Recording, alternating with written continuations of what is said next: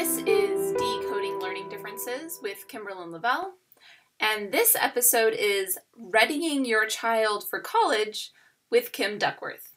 Now, if your child is as young as mine, which is 2 and 4, don't assume that this episode is not for you. If you are not on a particularly academic path or you don't think your child will go to college, still give this a listen. I think you'll still get some value out of it. Enjoy. Kim, thank you so much for being on the Decoding Learning Differences podcast. We are so happy to have you here today. Will you start by just introducing yourself and letting everyone know a little bit about you? Certainly. First of all, thank you, Kimberlyn, so much for having me on today. I really appreciate a chance to talk with you and your audiences. My background, I'm a mother. I have 3 daughters, amazing daughters. I'm also an author of a book called Parents, Are You Ready? And it's a practical guide to help parents get their teens successfully get them through that high school experience.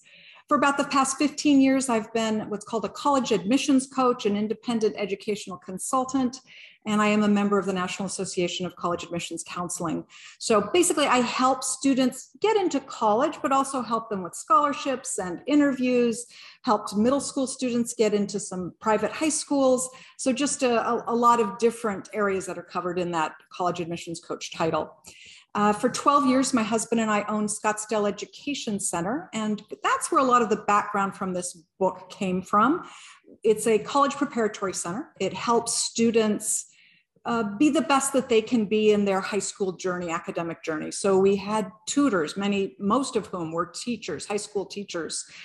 We had assistance with test preparation, not only standardized testing, but just a variety of testing models. So it was really helping students successfully get through middle school and high school. Prior to that, mixed in with being a mom, I had worked for IBM for about 11 years in Silicon Valley. So I do have a business background as well. And prior to that, I went to Stanford University where I got my degree in communications journalism. So writing has always been very close to my heart. Live in Arizona and also spend part of our time in Colorado. Wonderful. It's a lot of experience in your life and so much that you can speak from.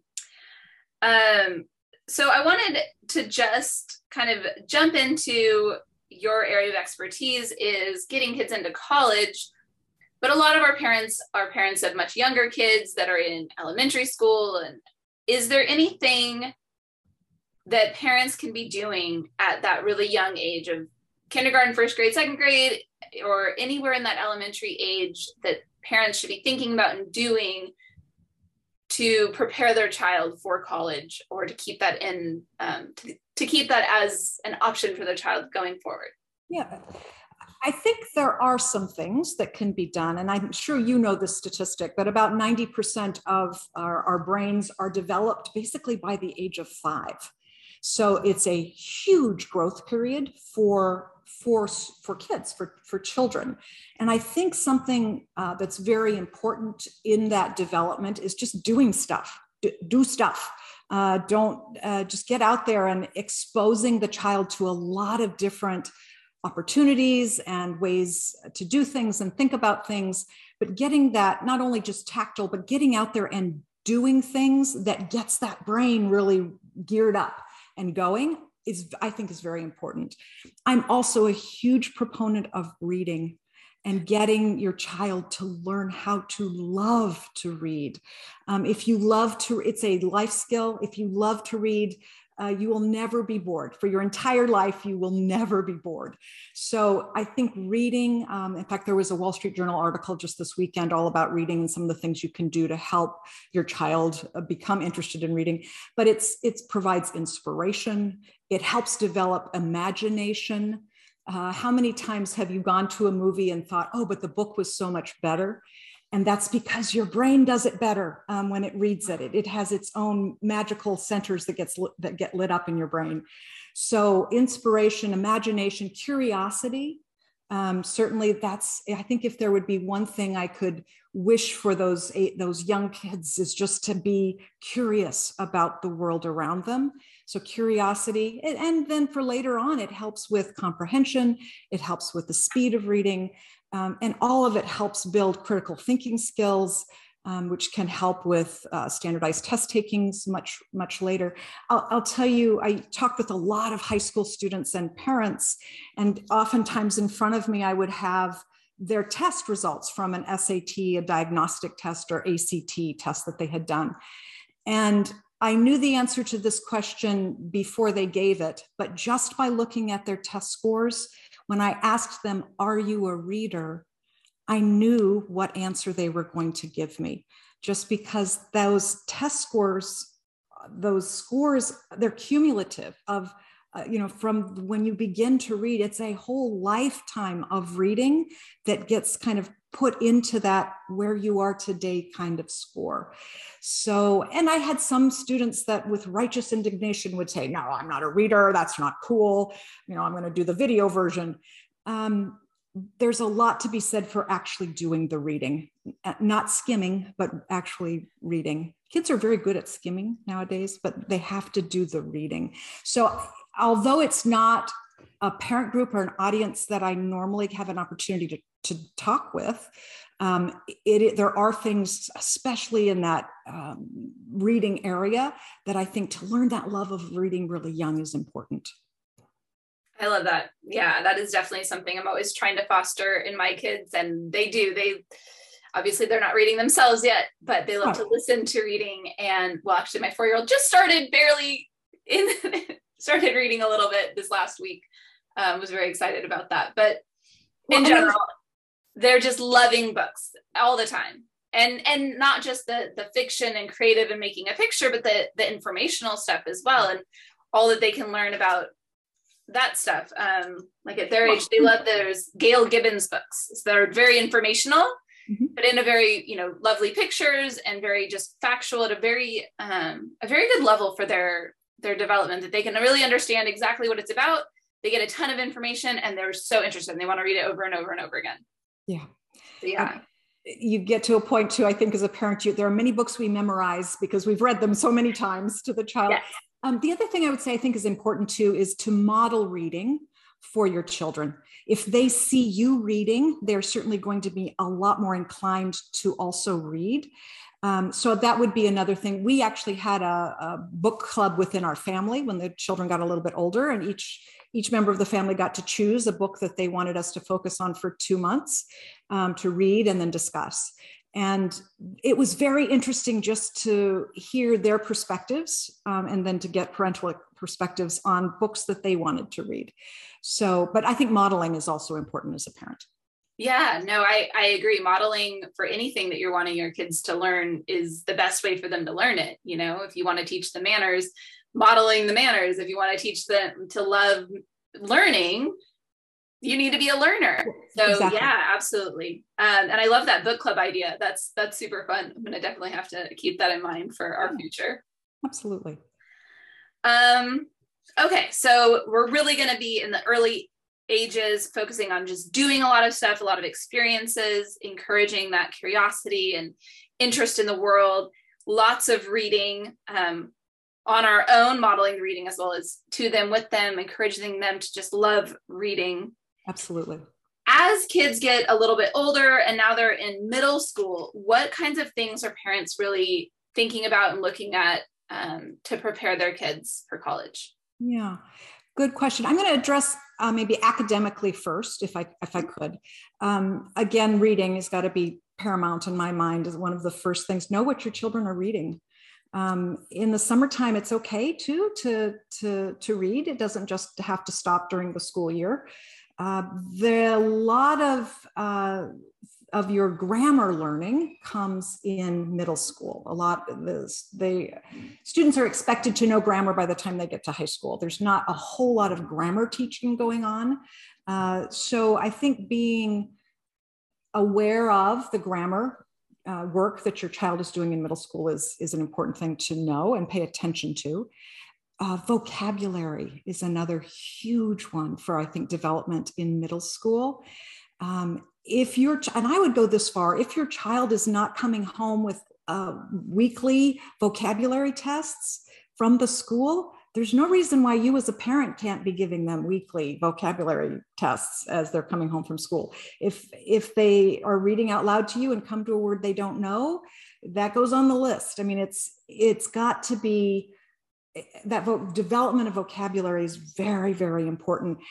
And I have something I'll talk about a little bit at the end of this about how you can see if your child is kind of on par with the rest of the world in terms of vocabulary. Another thing that's really important academically is pre-algebra.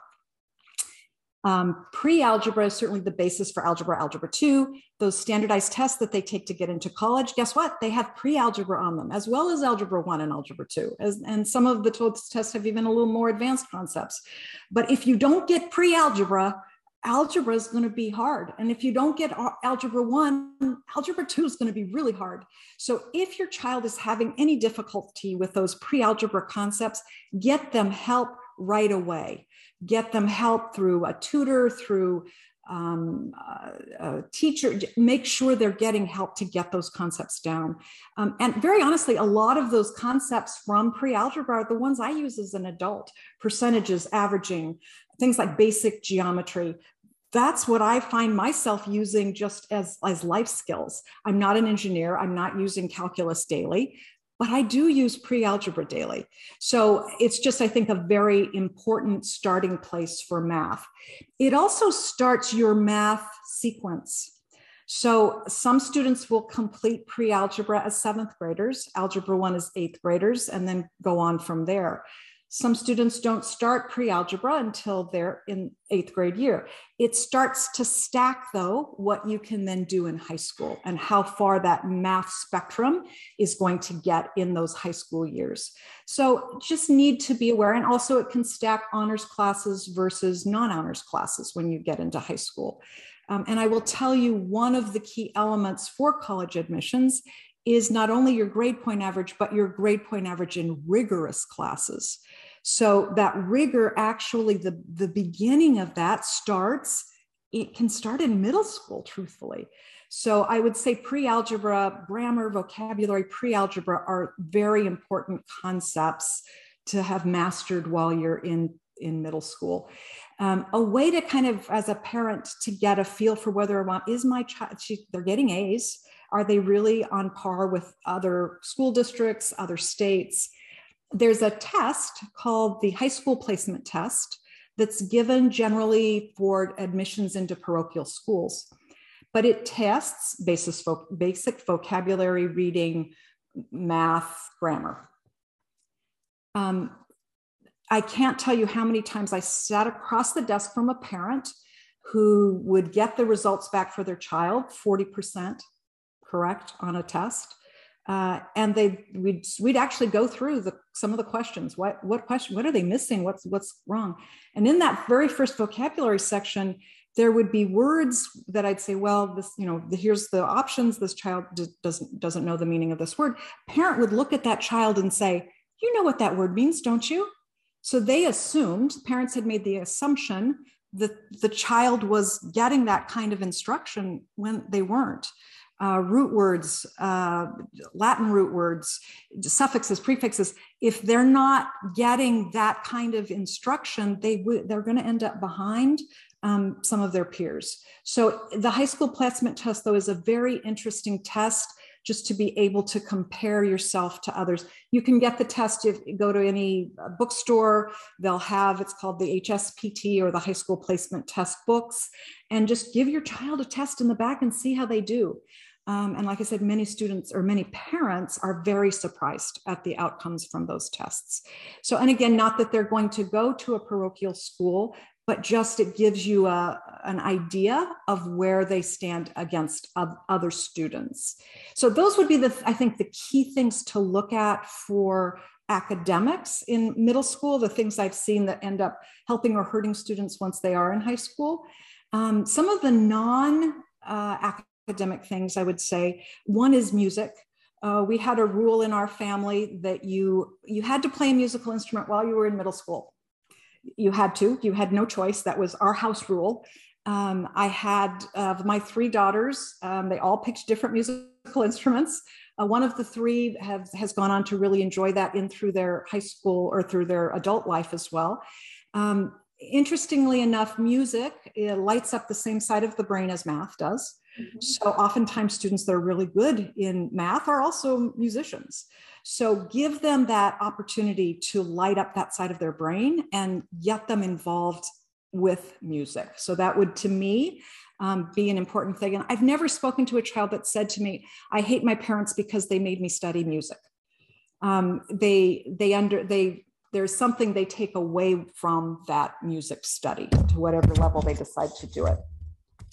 The other thing I would say for parents maybe is to find their students' passion, start helping them develop what it is they love to do, and start helping them think about what it would mean to become maybe world-class at that thing. So really starting to get a little bit deeper into what it is that is their passion, what their passion is. And that will come also into play as they start applying to college. The problem in middle school for parents is that all the kids want to be the same. They don't want to be different. They don't want to stand out. They want to be liked by everybody else, and they want to be like everyone else.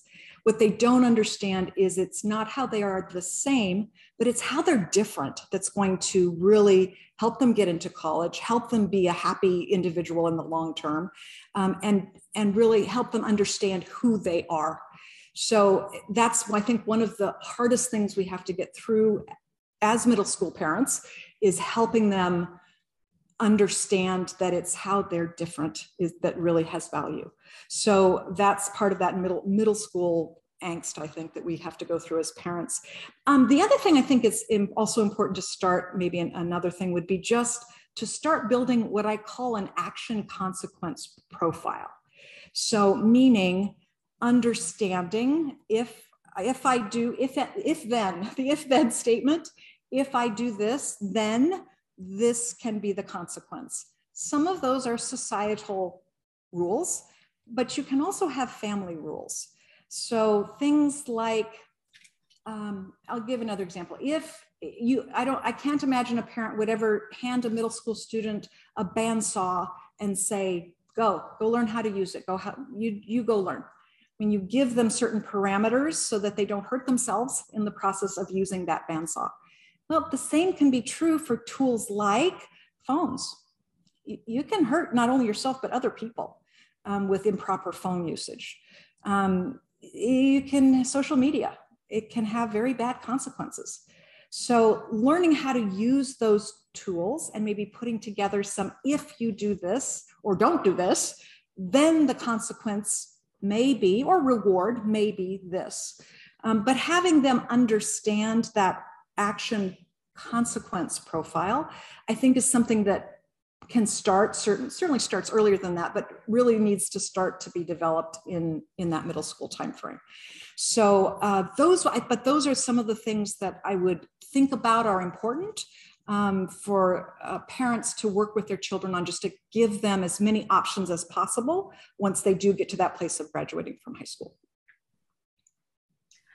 Yeah, there is so much there. That was awesome. So much to think about and to prepare for. So thank you.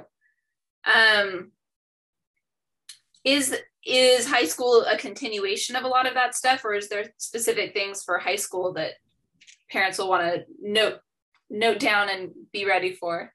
Yeah, well, certainly action consequence profile. Now you've got cars involved. So again, there are societal rules with cars, but there can also be family rules with cars. So I think that's just a continuation of certainly the very adult things that these students are now being asked to do, while they still have brains that aren't completely done. They actually say usually it's mid-20s before your whole really ability to completely understand that consequence starts to really kick in. So they just need help in understanding and getting there, I think. Continue with the passions, absolutely. Sometimes people ask, well, what's a passion? What does that mean? And as an example, if you loved Irish fling dancing, if you were a guy and you loved Irish fling dancing, it's a little unusual. It's an unusual love to have or passion to have, but that person would be studying Gaelic in their spare time. They would have a Celtic knot bumper sticker on their car. If they had to wear a kilt to class because they had a competition afterwards, they would. And if someone gave them a hard time in the hallways because they were wearing a kilt, they'd put their books down and they'd teach them how to do the Highland fling. I mean, it's this megalomaniac obsession almost, but that's a passion. That's what a passion is. And you can see it in kids. And sometimes it's academic, and sometimes it's sports, and sometimes it's music, and sometimes it's something completely different, but you can see it just because of the amount of time they choose to spend with it. The other thing, I think when they're little, I say do stuff, but I think in high school, you've got to start to do hard stuff. You can't be afraid to you can't back away from something just because it gets hard. You have to know that you can try multiple times, which helps build resilience, which is also one of those characteristics that those directors of admissions are looking for as they admit children to college. The other thing that I think starts to be important is just, I call it a high school bucket list, but just a list of those things that that student has delineated that they want to complete prior to graduating from high school. So it's a plan, basically. It's a plan. And there's usually a plan A, a plan B, and a plan C, because we all know that sometimes plan A's don't work out. So having those plan B's and plan C's can be very, very important. But sit down, talk to your child and ask them, what is it that you want to accomplish by the time you graduate from high school? And a lot of them do have ideas, and it can be silly things too. It can be, I want to see this animal in the wild. I want to have seen X number of waterfalls. But things that they want to feel, that they would feel accomplished having completed. But I think that's an important part of it too. And then just that idea, I think I mentioned earlier, just don't be afraid to become world-class at something. Become the best that you can be. Do what you have to do to be the best that you can be at something. And as a parent, just encouraging as much as you can, encouraging that kind of development. I would also say for parents in high school, and I mentioned this earlier too, but start paying attention to their academics. Know what's going on in the classroom. I remember talking with a student and a parent once. The parent was mortified to find out that their junior in high school was having books read to them in class, not being assigned for them to read independently. The student wasn't reading. Junior of high school, they really weren't reading. They were having books read to them in the classroom. So you do have to know what's going on in your child's classroom, what books are being read, as an example. And also just note in your own mind that level of difficulty of that book. Because some advanced reading lists will have some, Frankenstein is one that a lot of kids really love, by Shelley. They love to read Frankenstein. But some students never get to that level of sophistication and multi-leveled reading. So just knowing what is going on in the classroom is important as I think a parent, even in high school. So those would just be some of the things I think that maybe change a little bit once they get into high school. Excellent. Thank you so much. Now I wanted to also ask you specifically about kids with learning disabilities. The majority of the parents listening to this podcast have kids with some kind of learning difficulty, learning challenges, things like ADHD and dyslexia. So how might that impact their path to college? And how might their path be different? Well, that's a great question. And I've had an opportunity to we worked with a lot of students in the center that had ADHD. And most of the students that we worked at were brilliant, absolutely brilliant. A lot of times may have been struggling in school, but they were brilliant. And I think one thing as a parent, if you start thinking ADHD can be a superpower, I mean, that can be their superpower if it's controlled. And I think a little bit there was X-Men. One of Scott Summers, I think was the character's name. He was Cyclops. He had the laser vision, but he was a mess if he didn't have his glasses on. He was a mess. He was destroying everything. It was harmful to himself. He was a mess. But once he had those glasses on and could contain and manage his superpower, he was a marvel. He was a marvel.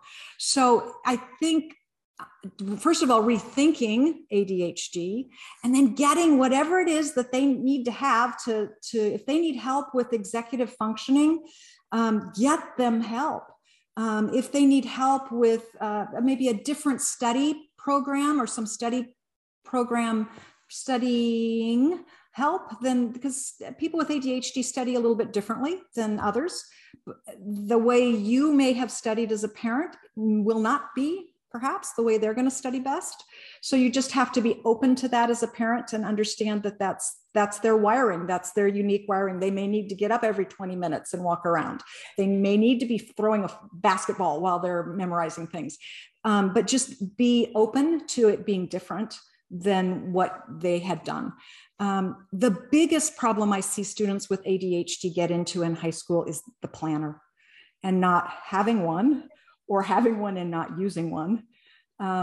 So I think that would be something if I had a child, and I do have close family members who do have ADHD, but as I think just looking every once in a while at that planner, making sure if you notice that all of a sudden a student's not turning in assignments, we want to get into the middle of that just a little bit with them and understand why.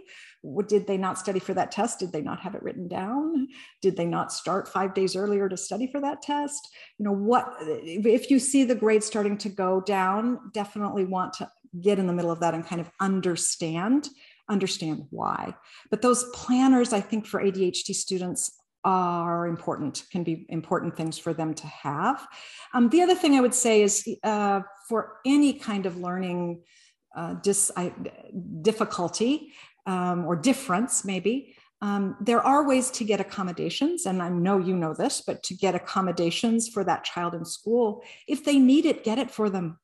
If it's something an accommodation that they need, make sure they're getting it. Sometimes schools will push back on that a little bit. It's a resource that they may not want to give because it costs money. But that's where you've got to put on the tiger mom face or tiger dad face a little bit and say, no, my child needs help. This is what we need to discuss. So, and those accommodations can also go forward into testing, SAT, College Board tests, AP tests, ACT tests. If those accommodations have been put in place, it is something that they can then bring forward into testing environments because it's something they might need in high school. So I would think that would be the other thing is just to not be afraid of those getting those accommodations if they're warranted. A question that just popped into my head when you were talking was, I've heard that the SATs and all of that is not looked at as much anymore, and some colleges don't look at it at all. Are those scores still important or That's a great question. There are kind of three categories for testing and how the colleges look at them. One is called test blind. The University of California system and California State is now, it's called test blind, which means they will not look at a test score if you give it to them. They will not look at it. The other category is called test optional, which says if you provide us with a score, we will take it into consideration, but it's not required. And the third category is just you have to take the test. They don't give you any options. Certainly during COVID, we saw a lot of schools going towards the test optional or test blind model. things are changing. More schools are going back to the certainly test optional place. If you're a good tester, it can be a wonderful exclamation point on your abilities. The thing, though, that they don't tell you is that many scholarships still require test scores. So admissions to college is one thing, but scholarships are something else. So that's something to consider. And some will even give class credit or placement for certain test scores. So it can save you money if your child does test at a certain level. So the other statistic I'll throw out is that in highly selective colleges, meaning colleges where their acceptance rates are under 20%, many of them these past years have been test optional, but 80% of the students that were admitted, approximately 80%, provided test scores. Okay. So that tells you it is optional, but to give yourself maybe the best chance or putting your best foot forward, it might be a good idea to include a test score. So it really depends, I think, on what we see in the future too. Again, the testing they got rid of that because it was difficult for children to test because of the COVID situation. That appears to be changing. So I think we will see, I wish I had a crystal ball. I think we'll see changes in the future. But right now the pendulum is starting to swing a little bit more towards that test optional place. Okay, good to know. And it was good to know about the scholarships. That wasn't something I had thought about. Mm-hmm. The other thing you mentioned was dyslexia. Right. And I did have an opportunity we in the center worked with students that were dyslexic. I will say this, first of all, they were the hardest working students we had. Amazingly hard workers, which is a characteristic that will serve them well in the future and getting into college and getting a job and beyond. I've worked with, there's one young man that just comes to mind. We worked with him from high school all the way through college admissions. And he used gels on his pages in the beginning. This was many years ago now, but that was one of the tools he was given to help with dyslexia. He actually just got accepted to West Point. So, and did phenomenally on he took an his ACT tests.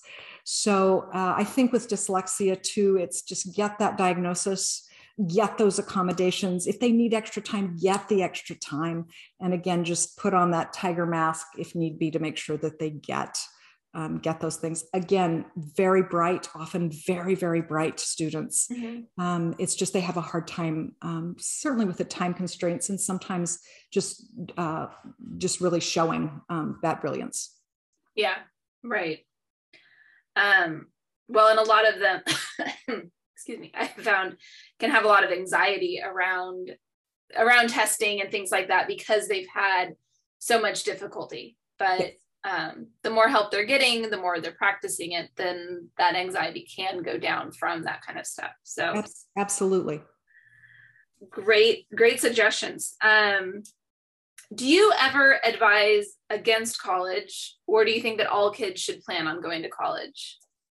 Well, an interesting statistic maybe to start off is that in the United States, only 38% of people above the age of 22 have a 4-year college degree. So in the past 10 years, that number has gone up from about 30% to about 38%. So it's certainly going up very, very quickly. But to answer that question, some kids aren't ready. They're just not ready for college level work yet.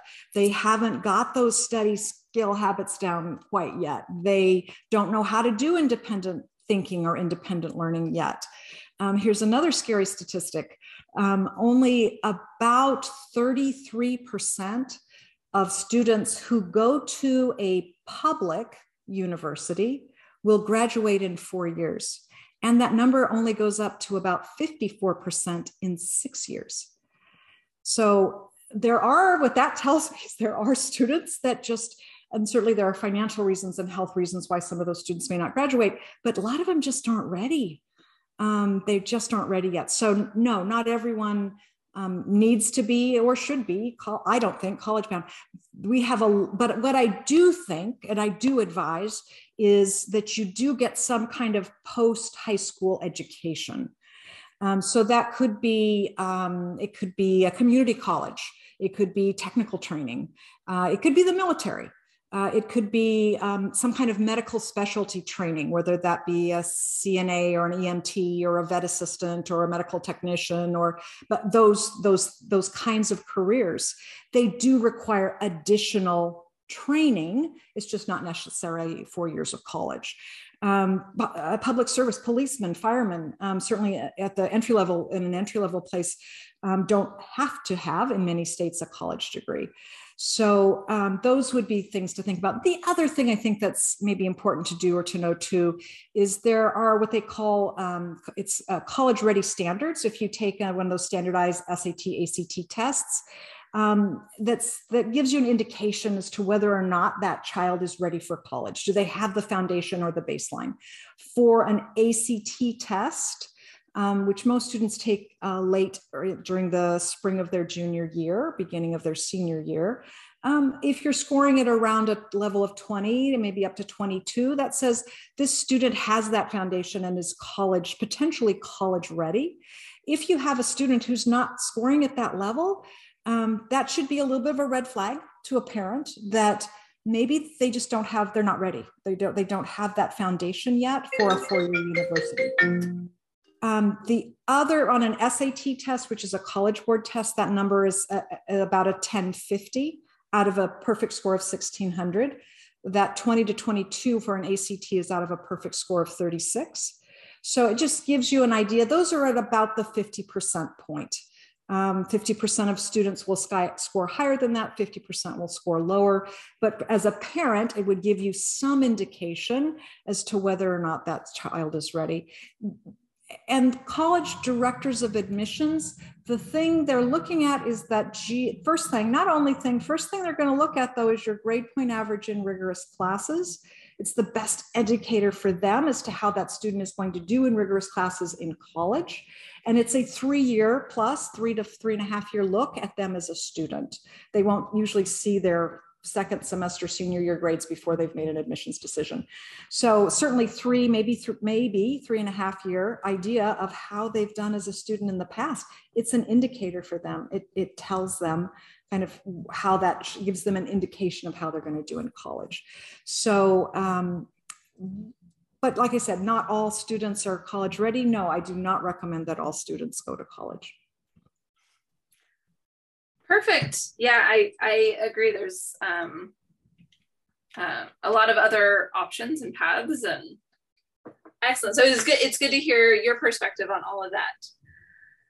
Thank you so much for all of your wisdom. There's been so much to keep in mind and think about and start putting into action for everyone listening.